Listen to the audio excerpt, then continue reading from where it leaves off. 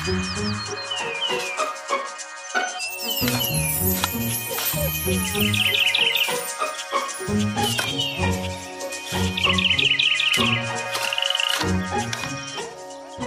to the Plant a Trillion Trees podcast. I'm Eva Monheim. And I'm Hal Rosner. We are both certified arborists through the International Society of Arboriculture. The purpose of our podcast is to encourage tree planting and proper tree care for our urban forests, which include neighborhoods, parks, and other open spaces. We will also cover a myriad of tree topics, including the important role trees play in relationship to the climate crisis. Thank you for joining us.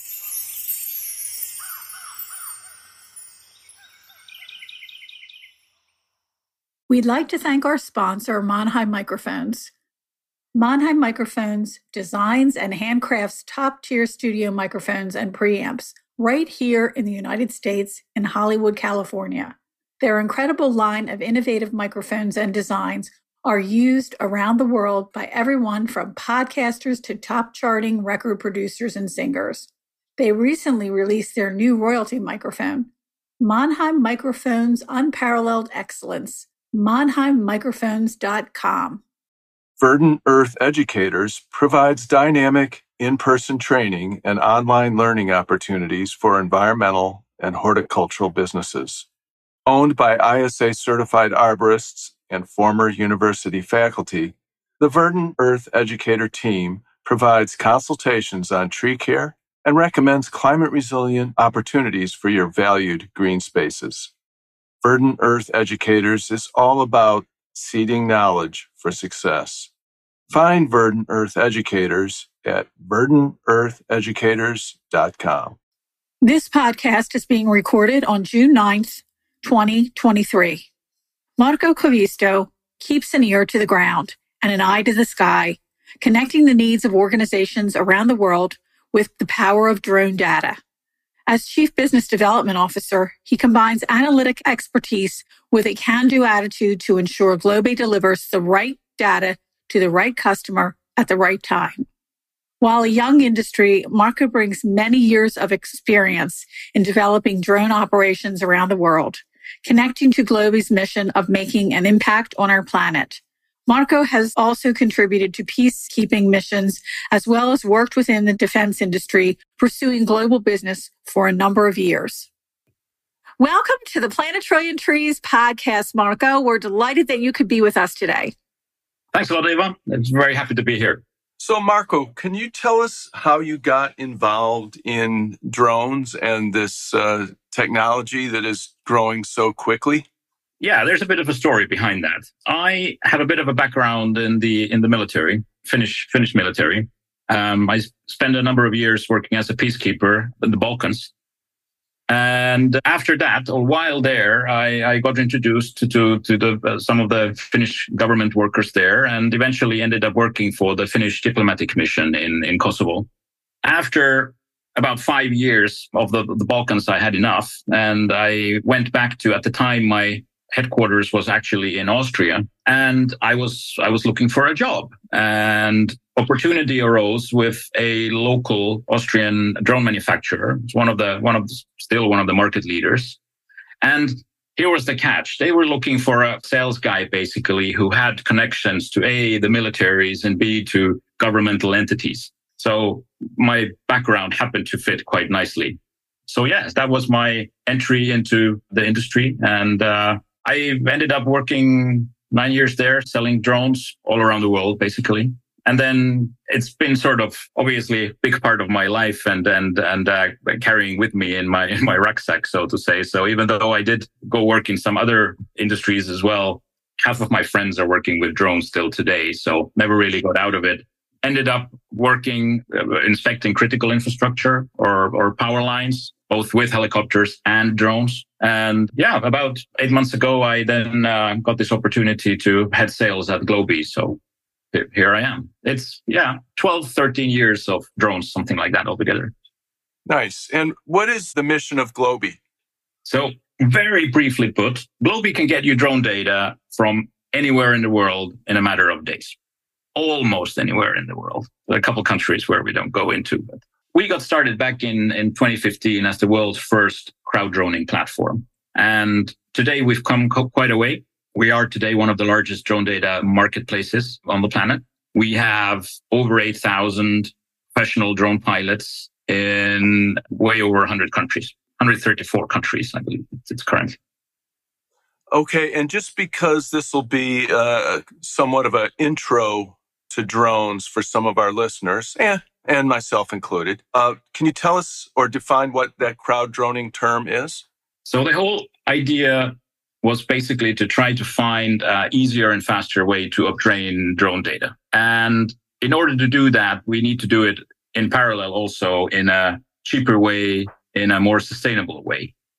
So the way I used to do it before is send the drone a month before to the country where we were supposed to operate and then travel commercial airlines, travel myself there and then do it back and forth and so on. That's actually quite crazy if you think of the impact it has.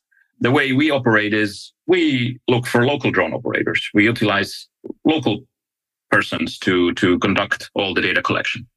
And compared to the old way of doing it, it's a no-brainer. The local people, they understand the language. They know their way around. They have their connections, their networks. We can react very quickly, most of the time cheaper than the alternative would be. Yeah. So that's basically how it got together. And since then, word has spread, both on the operator side. Anybody is invited to join our platform. We do have fairly strict requirements quality-wise. But if you fulfill those, welcome to join the crowd, so to say.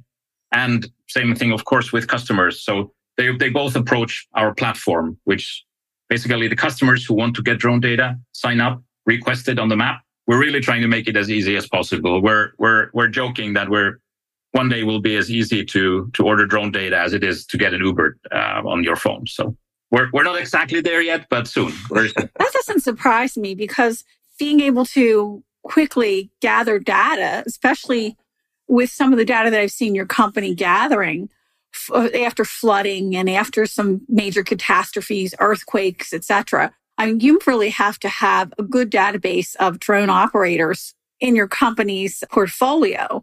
And I'm wondering, how do you manifest that? And I know you're saying that they're connecting and they're telling each other about, but how do you really get that wonderful base to work with and to stay connected with so that you keep growing that base? So we're only as good as the data we can deliver to our clients. GLOBHE focuses only on the data collection. So we don't do any type of analysis. If we provide, as we often do, a turnkey solution, then we team up with an industry expert in between. So anyway, the data we deliver needs to be spot on. One of the first quality assurance methodologies we use is to make sure that we only work with professionals. As I mentioned, quite strict requirements. You need to have a certified business, so you need to have a tax number. We want to it brings a bit more legitimacy to the business. Plus, we know that we can invoice properly, and it all goes by the books. The operator needs to show that they have their certificates to fly the drones in their country or countries. Some of our operators do border crossing, hopping operations, and you need to have insurance. Having all of these in place, so it cuts out a bit on the students, on the freelancers, and so on. But as you said, Eva, some of the stuff is quite critical data that we provide, so it needs to be spot on. Well, one of the classes that I took on mosquito droning, there was a big discussion about the laws behind operation.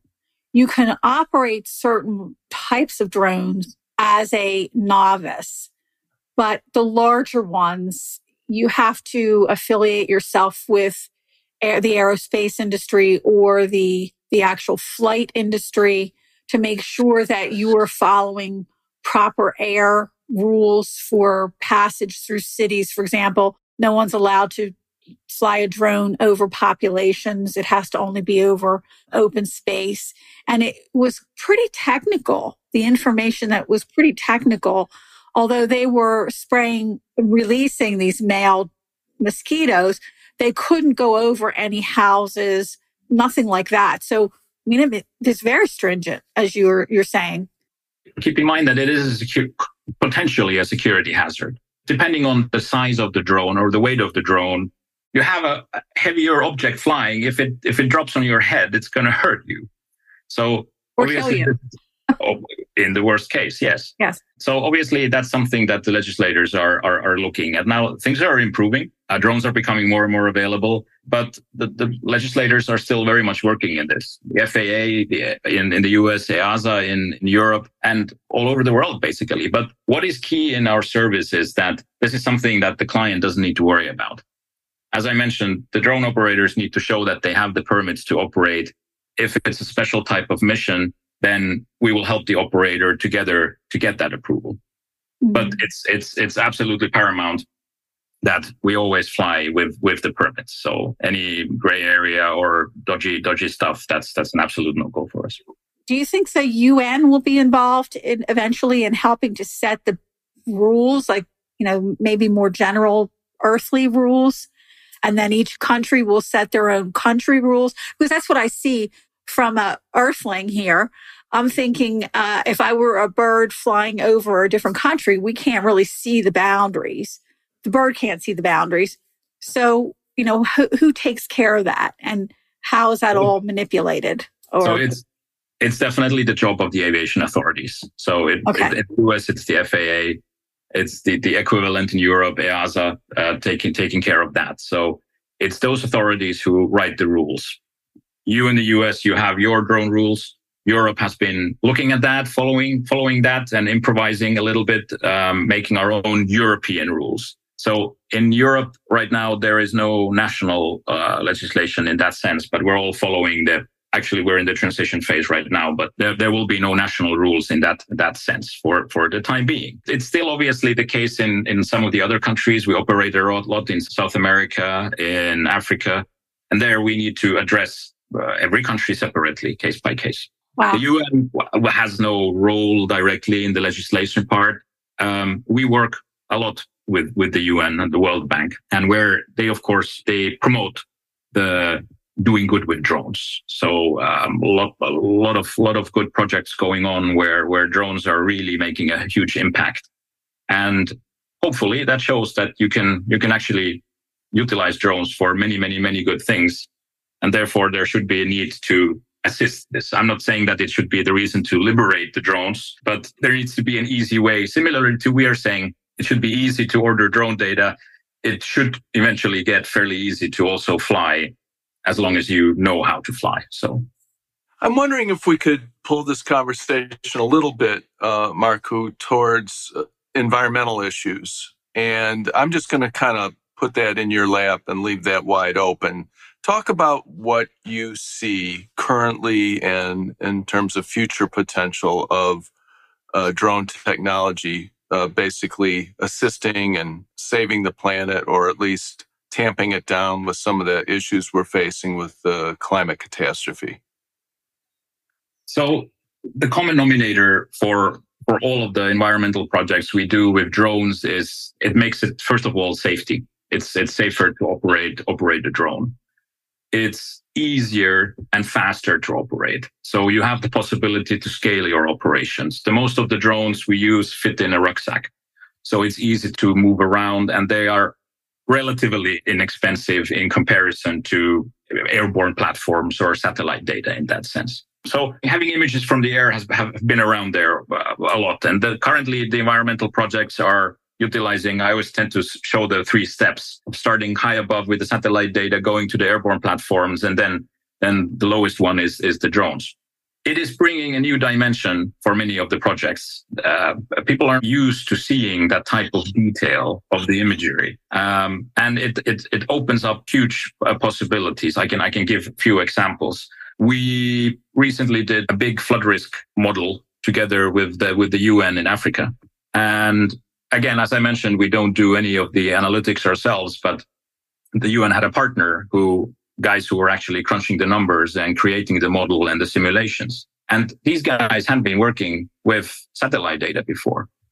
And now you need to imagine that the resolution is then talking of a number of meters in resolution normally. It can go today up to 0.5 meter or 30 centimeters, but that's it. When we fly, it's anywhere from 1 to 2 centimeters, 20 centimeters, and so on. So the resolution difference is quite big.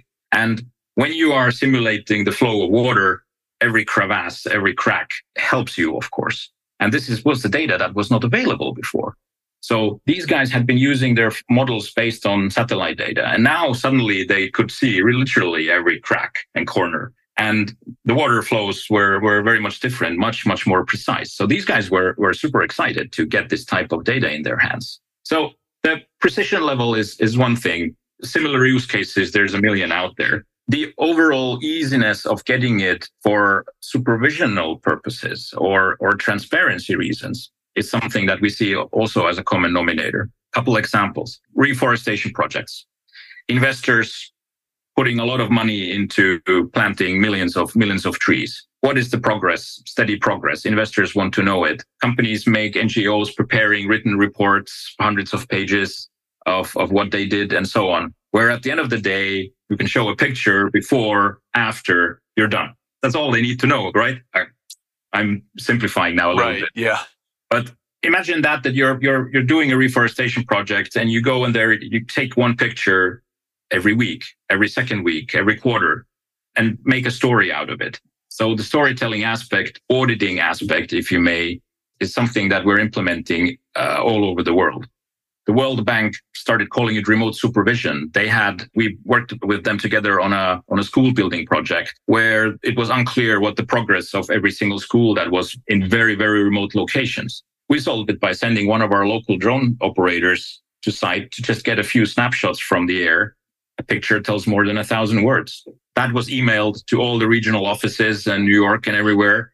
And everybody, they didn't need to leave their office, basically. They got those images and you could see, this is the status of the construction. Not only that, but the construction was finished fairly quickly because now there was somebody watching.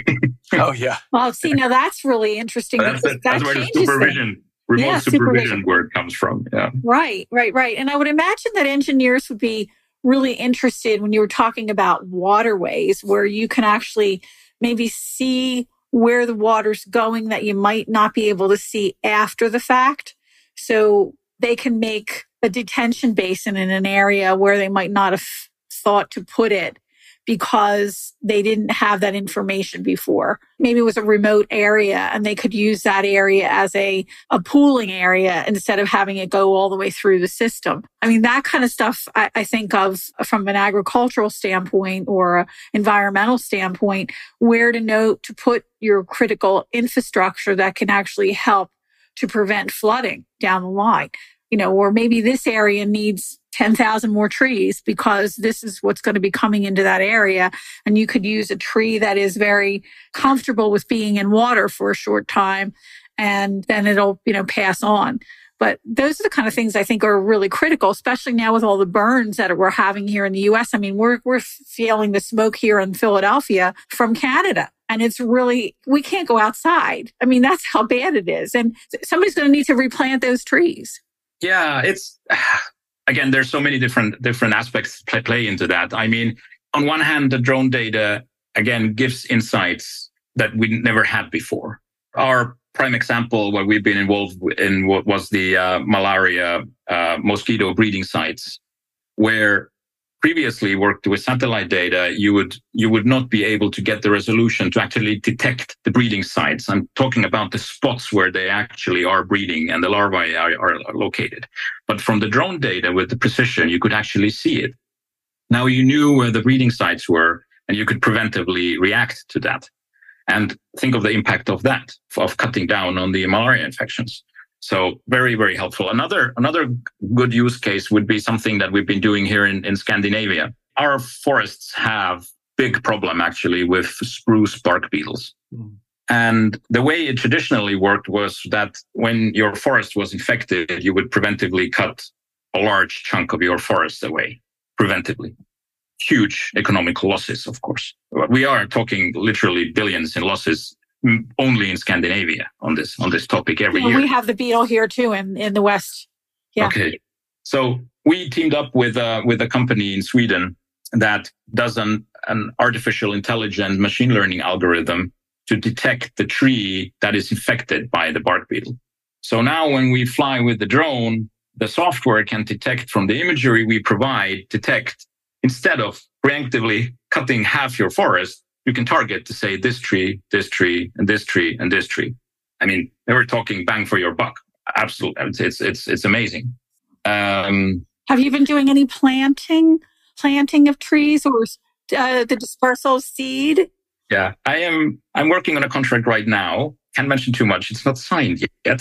That's okay. That's all right. That's we fine. don't need to know names. I hope the other side is listening, so I'm waiting here. Interesting. It's a very big reforestation organization, and I'm planting trees with cedar drones. I'll be honest with you, majority of our drones that we work is image based, so we're using the smaller drones, but we're getting now into the bigger ones as well, and cedar drones would be one case here. But that's something that we, of course, want to support very much. So, have you heard anything about the actual drones that they plant seedlings, not seed, but seedlings? Only what I've seen on the internet. It's so fabulous, and I'm like, okay, well, because California's had so many fires, you have very steep slopes, and you really can't stand on them as human beings. You're not a goat, and because the soils are so fragile, you don't want people stepping on them and compressing them. So the drones can do that. My concern is more practical. I see that and I'm thinking, oh God, how to scale that on a global scale, because then it's very hardware related, of course. And we're kind of trying to get away from that.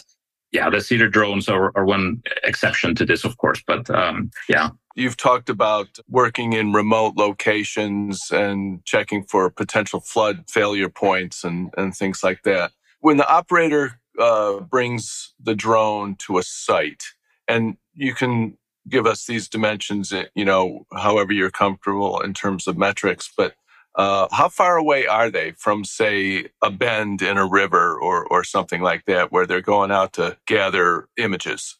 So do you mean the distance between the drone and the operator? Or yes, where how the drone far operator actually lives? Like, is it kilometers or is it meters or is it, how far is the actual starting point for the drone to the delivery or the first initial visual? Answer is fairly simple. Usually, because of the drone legislation of the permits that you have, you can either fly within visual line of sight or beyond visual line of sight. And the majority happens within visual line of sight. So that literally means that as long as you can see the drone without any obstruction of the view. It can be a little bit more or it can be a little bit less. And usually it is a little bit less because very open areas, seldomly the case that something needs to be inspected. So there are usually objects there. The tendency is growing, of course, to fly more effective missions, to fly beyond visual line of sight. The drones are becoming more capable. The sense and avoid systems are getting more sophisticated. And the legislation is working hard to regulate this somehow in terms of the airspace use and safe operations. So when I was working for the first drone company that I joined, it was a big drone, and we serviced mostly the governmental agencies and militaries and so on. And that drone had a limit of 200 kilometers. So we're talking really long distances, but then you don't fly in low altitudes, but you're talking 10,000 feet and those type of altitudes. So it depends a lot on the type of drones you have, type of mission you have, and then the permits, how you are allowed to fly. The actual distance per se is not really that important. Well, do you think, and I know this is a horrible, I'm thinking something good always happens from something bad. And right now with the Ukraine war and the use of drones, do you think that will actually yield information for us for the better use of a drone for our populations? There has to be something positive that comes out of something negative. And what kind of things can come from that maybe aren't available right now? Well, so first of all, we at GLOBHE, one of the rules we have is that we do not work with any military-related projects. So that's important to mention. a little bit from my background, I do, of course, understand a thing or two. I don't know. It's kind of hard for me. On one hand, yes, the people have seen the use of drones in Ukraine in the news and have a little bit better understanding of what drones can do. Unfortunately, those drones, what the news are showing, are not doing anything good for humankind in that sense. Exactly. So it's kind of taking one step forward and then taking two steps back. We're trying to convince people to try using drones, that it can bring more value add, it's safer, it's more sustainable. And if the only view you saw was launching a missile or dropping a grenade, I don't know. You combine that with maybe not so nice use cases, and then maybe you don't want to utilize drones. So I don't know. There's a lot there. There's a lot to unpackage. As a result, of course, more and more people are getting into drones for whatever reason it is. It's promoting the drone technologies in general, which is, the technology is here to stay, no doubt. We can't get over that fact. Just need to make sure that it's being utilized in a safe manner. I think that's the most crucial thing. Well, I know in the agriculture industry, it's used a lot out west for looking at, for example, corn crops or soybean crops. They can actually see spotted areas where there might be a low area where the plants are dying out, or there might be, like you were saying earlier, the insects that might affect a plant, or a disease that might crop up that might be in a little spot that they can quickly extinguish with use of some type of pesticide or fungicide, for example. Mm-hmm.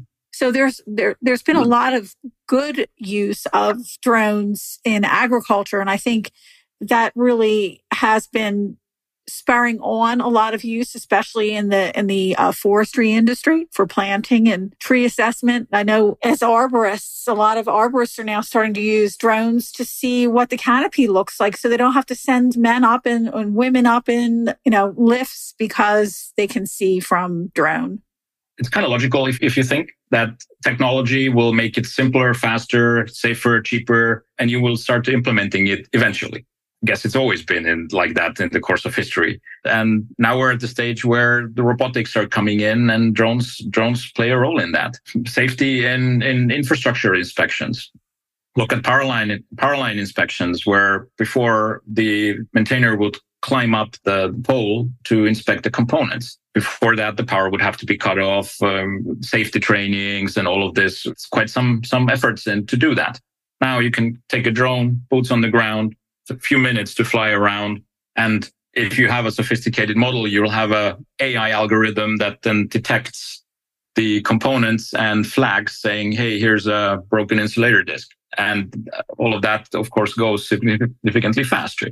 I would think also on the flip side that the information that drones can gather for us when they target, I don't want to say the bad actors, but, mining, refineries, things like that, perhaps even polluters, organizations that are getting a little sloppy and lack oversight, that you could... Poaching, illegal fishing. This is the kind of stuff that we've been involved with. The mining and oil and gas is for us a bit tricky, but it belongs into the industries where we don't like to work so much. We prefer to focus on things that are doing good for the planet. So that's that. But I always refer to the eye in the sky. That is what makes it possible. And it is often the presence of the mere drone. So it has a deterring function as well, of course. When you have the public events now and you see that the police is flying a drone, somebody's watching, right? And you try to behave. Well, it's like the helicopter in the sky before, Yes, but now it's the more sustainable version where it's drone. Right. So, yeah. Now, how small can a drone be? Oh, wow. There are micro drones that are the size of like a box of matches, or what's it called? Or like the size of a locust? Like an insect? Yeah, that's the insect, yes. Yeah. There are very, very, very, very small drones. Most of them are reserved for, again, the governments and militaries, because they come with a heavy price tag.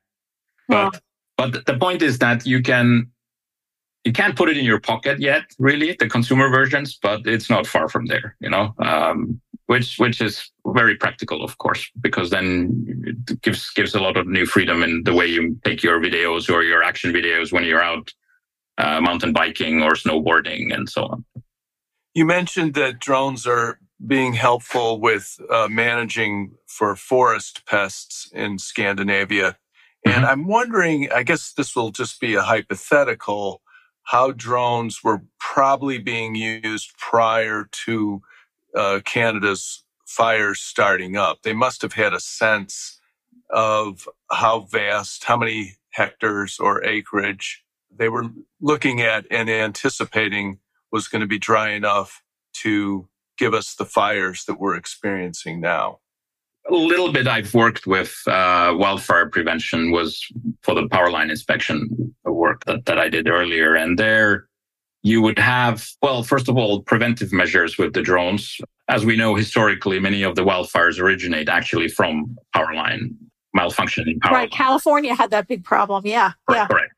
Yeah. So obviously you can use the drones to check the components of those. You can do vegetation analysis, making sure that there are no trees falling over the power lines and catching fire. That's the preventive stuff. During a fire, you can, of course, use it with thermal cameras to see where the fire is spreading. And again, help guide the wildfire crews in combating them.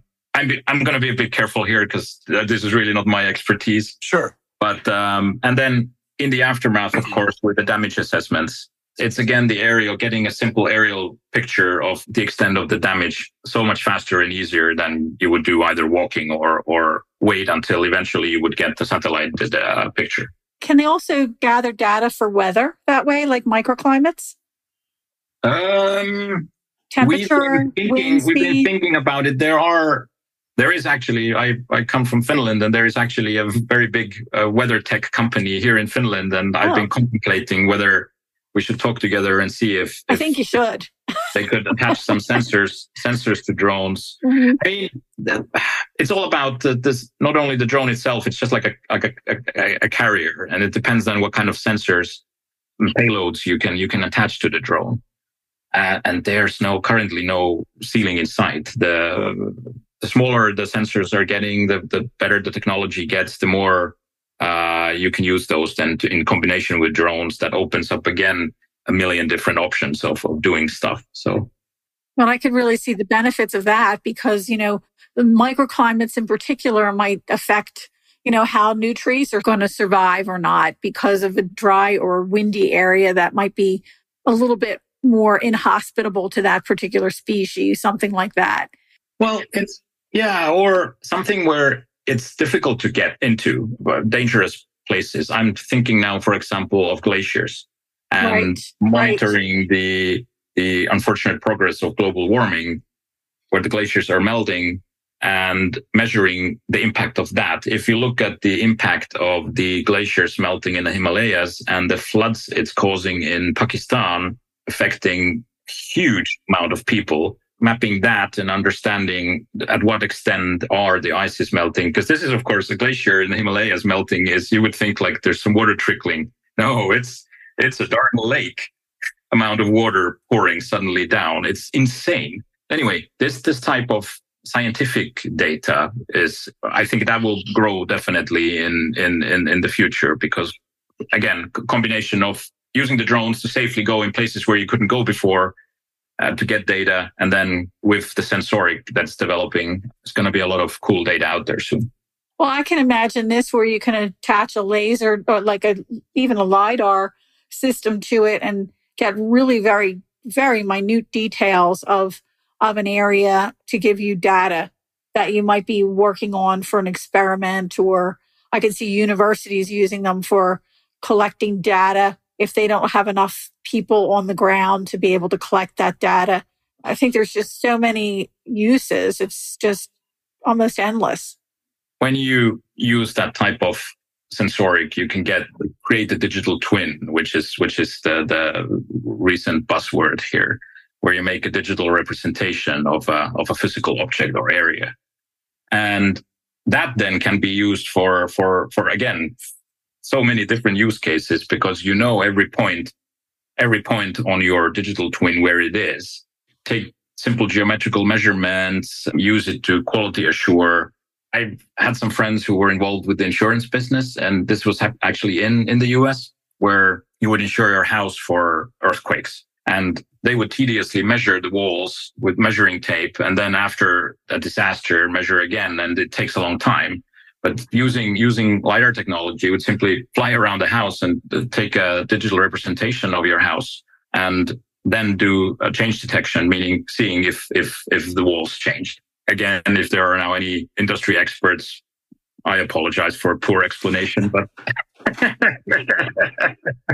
I think having industries that are cutting edge and being able to talk about them, even if we can't talk about them as minutely as we'd like to, I think it's important just to get the message out that this information is there and the technology is there. Or, those people who are technology geeks, what they can be working on next to help our catastrophic events, like the earthquakes, how maybe they're already detecting ahead of time when that next earthquake's going to happen locally, for example.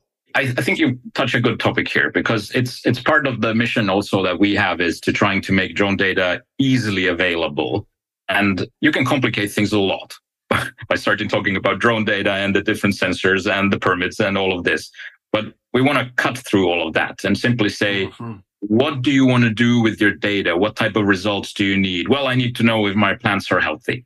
Good. All we need to know. We'll take care of it and you'll find out if your plants are healthy. Most of the clients, they don't need to or even want to understand what type of drone you are using and what altitude are you flying and, what's your frequency band of your data connection and, all of this. And that's the challenge in itself for the industry to make it as simple as possible. I like that because in terms of, as you just articulated, Markku, cutting through and just giving the nuts and bolts, simple information. I think a couple times over the last year and a half or so here in Philadelphia, seeing the images that drones have captured in terms of the underserved neighborhoods that we have in our U.S. big cities where the trees are gone or in a diminished state of health, and what people are putting up with and dealing with daily when it's hot and dry and, as Eva mentioned, very smoky. But, seeing those images a couple times in presentations, it's like, okay, there's my inspiration. There's my goal is where to reforest and ideally do it as soon as possible. Yeah, it's the old cliche that the picture tells more than 1,000 words. Whoever came up with that saying is like, that's the best saying. And it's true because Philadelphia just came up with their Philly tree plan. And everybody was aghast when they saw it and they saw the pictures of how disparaging it was to communities that, always said that they were not being served, but now it proved that they weren't being served. And, taking that information is a gold nugget for those people and how we can serve them better because they don't have what they claim they didn't have to begin with. But now we have proof. Now we have proof.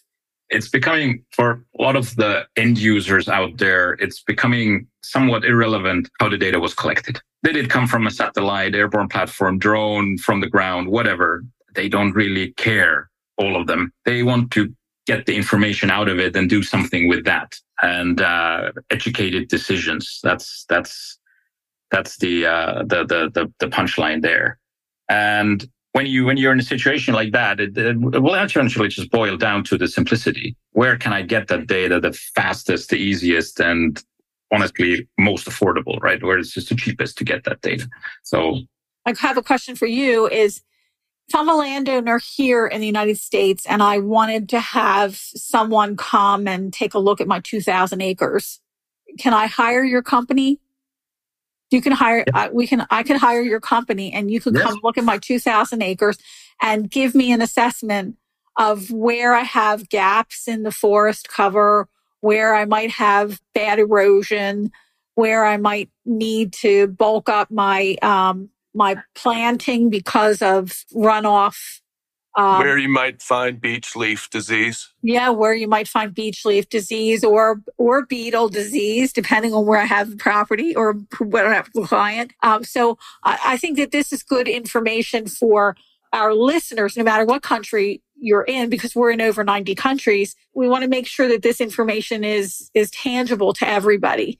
And that if they wanted to contact your company, they could and say, this is what I need. And I'm hoping that you can help me. Yes, definitely go and try it, because we, as I said, or been saying a couple of times now already, that we're trying to make it as simple as possible. And we offer the service through our platform on the internet. So you go to GLOBHE.com, you click on the map here, draw your area. This is where my 2,000 acres are, and click from a menu of saying, I want this and this kind of as the product, and a deadline by when you want it. Our platform will give you an indication right then and there how much it's probably going to cost. Once it comes to our platform, we do check it we call it the sanity check, that it wasn't in some middle of the ocean by accident, that selected area. And then confirm it. So as I mentioned, we have operators in 134 countries at the moment. So there are literally just a few countries where, well, nobody really wants to go. So we tend not to do that also. But apart from that, anywhere in the world. Wow. Hey, before we let you go, Markku, and not to surprise you too much, since you're a drone person and not a tree person, do you have a favorite tree? I have two favorite trees. Oh, okay. Oh, that's lovely. Exciting. The one is more to my what I have in my backyard, and I'll explain that in a bit. But what has become for us at GLOBHE very important, if you ask anybody at GLOBHE, it's the same answer. It's the baobab tree. Because we did a project together with the UN some while ago for the Great Green Wall in northern Ghana, where we helped create. They were trying to work on the machine learning model to actually automate finding, detecting, and classifying the trees, so that you could actually find where they are located and help them grow. So that has become, of course, it's kind of the company favorite tree, if you ask that. We actually do get asked that question, because we do work a lot in forestry.